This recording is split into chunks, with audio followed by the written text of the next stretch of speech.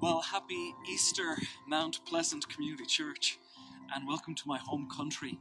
I'm taking a little walk down a pretty narrow little lane here. It's absolutely beautiful. I'm in a town called Headford, which is in County Galway on the west coast of Ireland. And I want to bring you to one of the largest and best restored friaries in the country. It's probably 15 minutes down the road from my family's house. And I thought we'd have a little visit. It was established in the year 1351 by a fellow by the name of Ray Burke. And monks lived here for probably about 400 years. So take a look at the view. The sun is going down. And right behind me, you have a look at this beautiful friary. It's called Ross Airlie Friary. Let's head down there and we'll have a chat and see what the Lord says to us.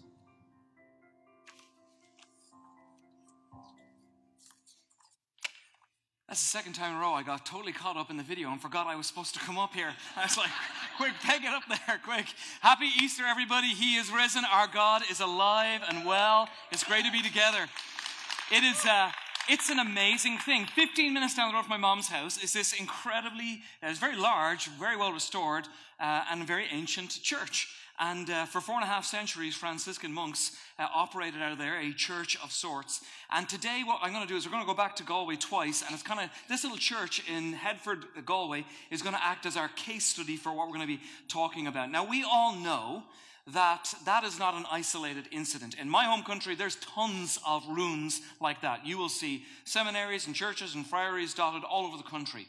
And in fact, we know that's not even isolated to Ireland. You can go all over the planet Earth, and you will see churches dotted around the globe for the last two millennia. Now, how is that the case? How is it that the church seems to have exploded all over the world in the last 2,000 years? And I will tell you why and how that has happened. And if you feel obliged or the need to say amen, you go right ahead. This is why. Because Jesus Christ is alive. That's why. It is an audacious claim to say that statement. There's a man who was dead, but now he's not dead. That's not very scientific, is it? It's a crazy thing to say. I think you've got 3 options, and I can't even think of a 4th. Number 1, it's an outright lie. It's a ridiculous lie. Number 2, we are a bunch of idiots. Collectively, we are deluded fools for thinking such a thing. Or number 3, and I can't think of any other options, it may be the most extraordinary truth in the history of mankind. That there was a man who died, but then he was not dead anymore. Make no bones about it, you are sitting in a room filled with people who believe in their core that Jesus Christ rose from the dead. If he didn't rise from the dead, then he's just a nice guy who did a whole bunch of nice things for people. But if he did, then I'm all in, because I don't know anybody else who could possibly say something like that.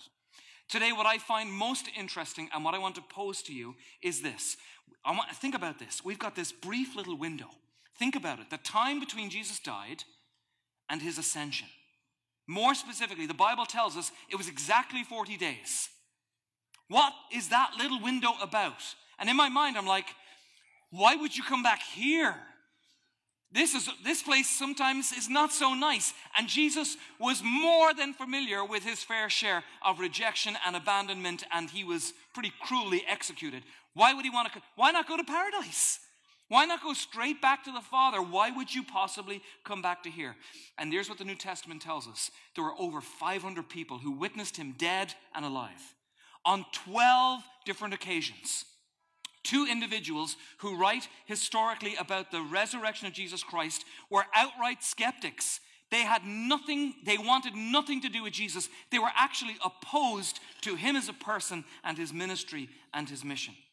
So I think that window, this time between his rising from the dead and his ascending into heaven, man, that is paramount in history. That surely is a crucial thing. I want to know, what did Jesus come back for? What was he sticking around to say? The cross accomplishes 2 things. Could I state it like this? Number 1, there is now forgiveness of sins. And number 2, Satan is defeated and overthrown. I'm going to say that again. Yeah. There is now forgiveness of sins, and Satan is defeated and overthrown. That is what the cross has accomplished. What his resurrection has accomplished is the certainty of what I just said. The absolute assurance that our sins can be forgiven and that Satan, the enemy, has been overthrown and defeated. There can be no salvation unless there is a living Savior. The gospel, the story, this good news, it includes both his death and his resurrection. We cannot have one without the other. Nothing could have been accomplished by his death had he not raised up from it. And so the cross today brings us deliverance from sin and death. But his resurrection gives us certainty and absolute assurance of those things.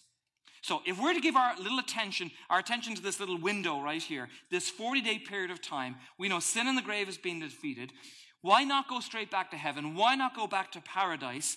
And here's why. Jesus is going to come back and he's going to be present in person, face to face, because he wants to underscore one massive truth. And here's what it is. Jesus is like, I'm alive and present to tell you in this time between, this brief window, that the Holy Spirit is coming. And I have decided to start a brand new project. Are you ready for this? Drum roll. Here's what it is. This is what I'm beginning. I'm going to begin. It's called the church. It's not a steeple. It's not bricks and mortar. It's not a building. It is you and I. It is followers of Jesus Christ who are on a mission. The church. The church in Galway, Ireland. The church in Mount Pleasant, Michigan. The church in Morocco and the Middle East and Mexico, in both hemispheres, in every continent, every tribe, and every tongue. And Jesus says, I have decided I will build my church, and the gates of hell will not prevail against it. And because I am alive, catch this truth. Number one, there is now forgiveness of sins. And number two, Satan is defeated and he is overthrown. And here's why I'm going to start that project. See those two things? You're the church, you're followers of Christ. You're going to carry that message to the ends of the earth. That's your job. And I have come back in person to convey that and communicate that and announce that and commission you to that very end. That's not a secret. I want the planet Earth to know about this incredible truth. I want to give you two examples of this. The first is a fellow called John. Last book of the Bible, the book of Revelation. Unbelievable vision of God. He is perplexed. He is undone as a man. He sees this vision of God. He can't even describe it. In fact, none of his language is direct. In terms of like, this is what it was. This is what I saw. He's unable to do that. All he's able to do is just trying his best. His best attempt is to say, well, I saw God in his glory and it was like something else. And so he begins to say, God's hair was white. And he's like, it's like the purest sheep. It's like the wool on that sheep. He says his feet. He's like, one time I saw a fire and there was bronze being burnished in that. And it was glowing. It was glowing. He says, that's what his feet were like. His voice, I can't describe it. It reminds me of the sound of rushing waters. He becomes perplexed and undone. And the scripture says he falls on the ground like a dead man. And God says, get up. I want you to write this. I have a message for the exact thing that I just said for the church. In fact, for 7 churches, the next 2 chapters in Revelations. This is a critical message. Write it down, John. This needs to be stated. So look at what he says in the context of his death and resurrection and in the context of the church. Do not be afraid. I am the first and the last. Everyone together, I am the living one. I was dead, and now look, I am alive forever and ever, and I hold the keys of death and Hades. That is good news right there. I got to read it again. Can we read this all together with some gusto here? Ready? Do not be afraid. I am the first and the last. I am the living one. I was dead, and now look, I'm alive forever and ever, and I hold the keys of death and Hades. Here's our first peek into what God is saying in the context of the fact that he was dead, but now he's alive. And what's very obvious to me in this scripture is that the first thing out of his mouth is the church. It's the church. He's speaking to the church. He's speaking to 7 churches. I'm dead. I'm alive. This is what I want you to know. Number 1, there is now forgiveness of sins, and the enemy Satan has been defeated and overthrown. Let's go back to Galway and check out our case study.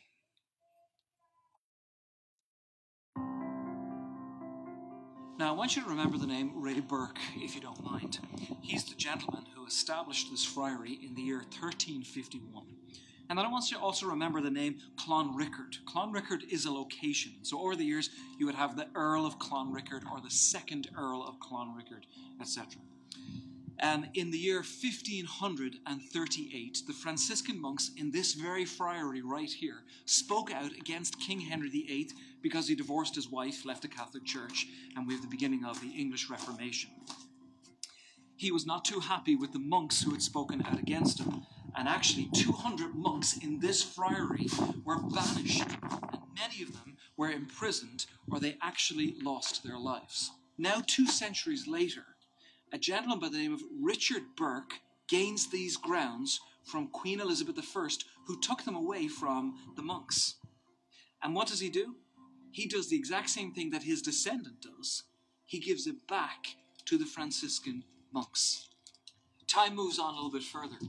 In the year 1584, the English crown once again take over this property. This time they took it off the monks because they simply wanted to use it as an English garrison. Time marches on a little bit forward, and then you bump into what is now known as the second Earl of Clonrickard, another descendant from the same family. He repurchases the land, and once again he gives it back to the Franciscan monks.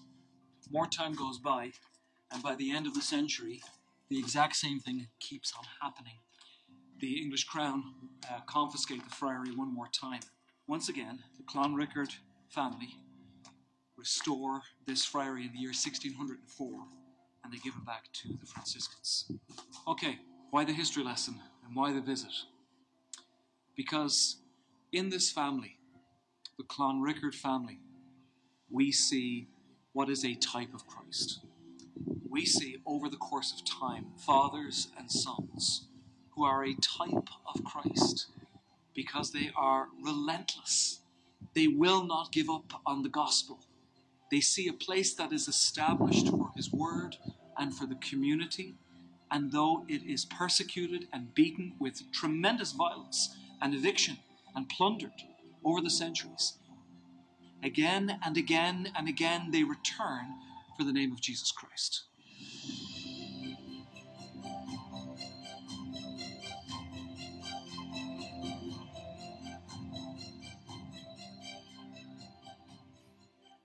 Okay, is this history making sense? You got this guy, Ray Burke. He's in the Clonrickard Earl, father and son. He establishes it, he builds it, he gives it to Franciscan monks. In comes King Henry V. They don't like him. They say some stuff against him. He wipes them out. His son comes along.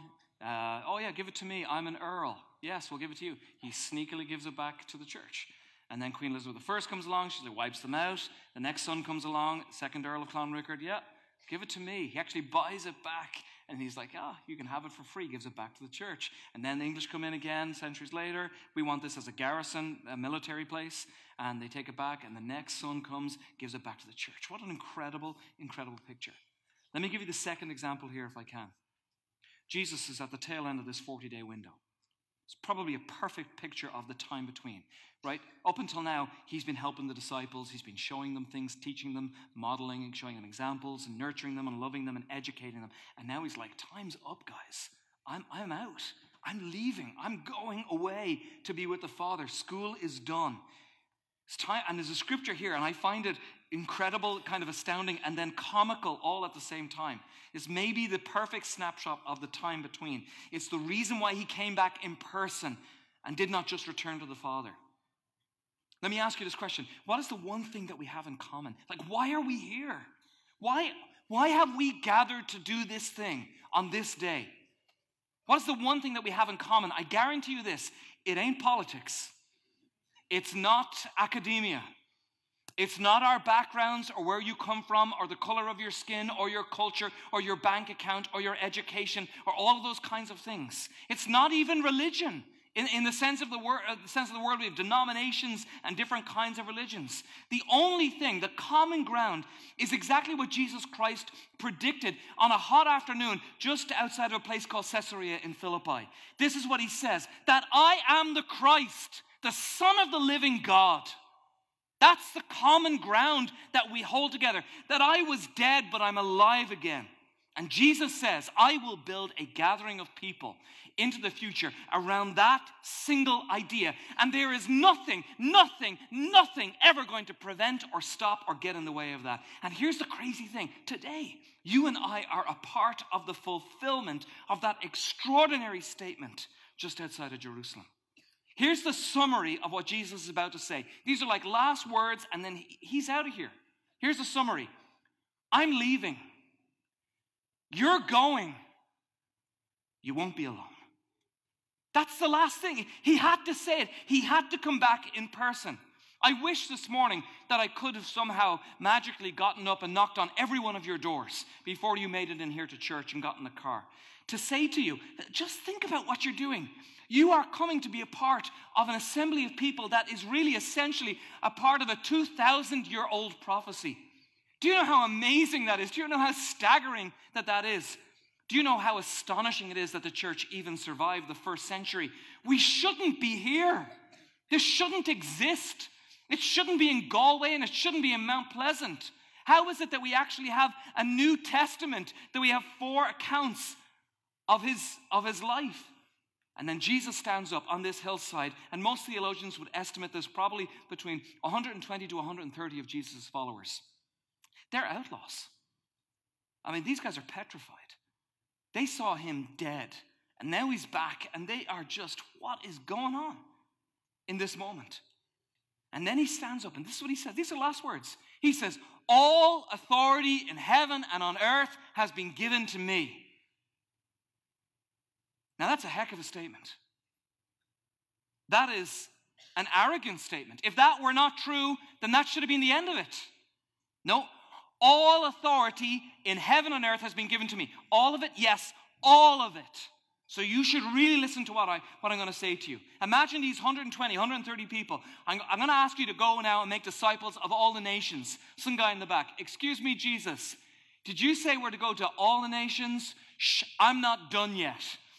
He says, go therefore, make disciples of all of the nations, baptizing them in the name of the Father and the Son and the Holy Spirit, teaching them to observe all that I have commanded you. And now here's the part that I find astounding and comical all at the same time. He says, and behold, I am with you always to the end of the age. And then he leaves. I'll be with you forever. Peace out. I mean, that's what just happened. I've got a global project for you. I'll see you around. And he's gone. Why are we here? How could this have possibly worked? How did this survive? How did this come true? How is it that we really do have 4 gospels telling us about the life of Jesus? How is it that you would even know his name? I'll tell you why. Because Jesus made a promise. And when he made that promise, he didn't flinch. He said, I'm going to build a gathering of people in my name, all kinds of people. And at the end of the day, they will have one thing in common, that Jesus is the Christ, he is the Son of the living God, and he was dead, but he's alive. And then we're on the edge of a cliff, and Acts tells us that the Holy Spirit will come, and then we'll be witnesses in Jerusalem and Judea and Samaria and Mount Pleasant and Galway, Ireland, and to the ends of the earth. And so now the church is at the edge of a cliff. It's going to explode. Worldwide revolution is about to take place, and it does take place. They're about to carry his name to the nations. We're talking about smashing down what the enemy has built in people's lives. This is an aggressive love campaign that's about to crash into the lives of broken men and women and children and families. Lies are going to be exposed. Deceit is going to be sent running.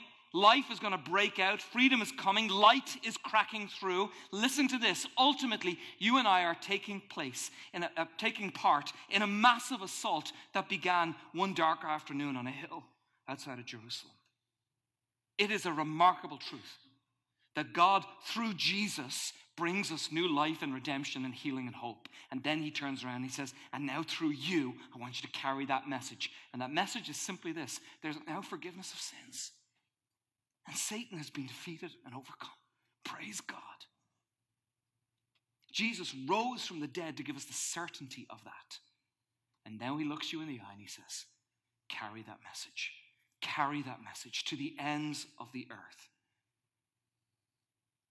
If you're hearing that for the first time today, I want you to know this.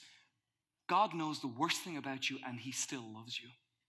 God knows the most shameful thing that you've ever done or said, the most hurtful, woundful thing that you've ever done to another human being. And he says, and I will still die and I will still rise from the dead for you. And I want you to hear the message today. And this is your opportunity to perhaps hear it afresh. Perhaps it's striking a chord in you that it has never struck before. But it is an opportunity for you to say, God, I actually see that today and I want to respond to you. God is calling you by name today, despite all of your worst mistakes. Would you hear the message of his love? Would you hear the message of his death and his resurrection? And here's the thing. I do not believe that it is any accident. It is God's providential hand that you are sitting here today. Why? Because God establishes the church to convey the message that's happening literally right now in your presence, that you are loved by the living God, that he died to give you forgiveness of your sins. And the enemy who has tried to destroy you, he has been defeated. So I want to ask us to pray right now. And if there's anyone here who has never been a follower of Christ, and you feel the Holy Spirit tugging on your heart, today is a holy day. Today is a day for you to come to God and say, God, I want to give you the reins of my life, and I want to come before you and place my trust in you. Let's pray right now. Father, thank you for your word today. Thank you for Easter Sunday. We're grateful for Good Friday. We're celebrating Easter Sunday. And today, on behalf of every person here who wants to commit their life to Jesus Christ, we pray this prayer. God, I believe in you. Lord, more than that, I trust in you. And today I have heard and I see what you have done for me. And in my heart I want to respond to you. And I ask you to forgive me of my sins. And there are many of them, God. To clean me up and turn me around. To point me in the right direction. God, would you please be the leader of my life. I will live for you. And I will follow you all the days of my life. I pray this in Jesus' name. Amen. The Word of God tells us when one sinner prays that prayer, angels are rejoicing in heaven. Can we give him praise and thanks and glory right now? Thank you, Jesus.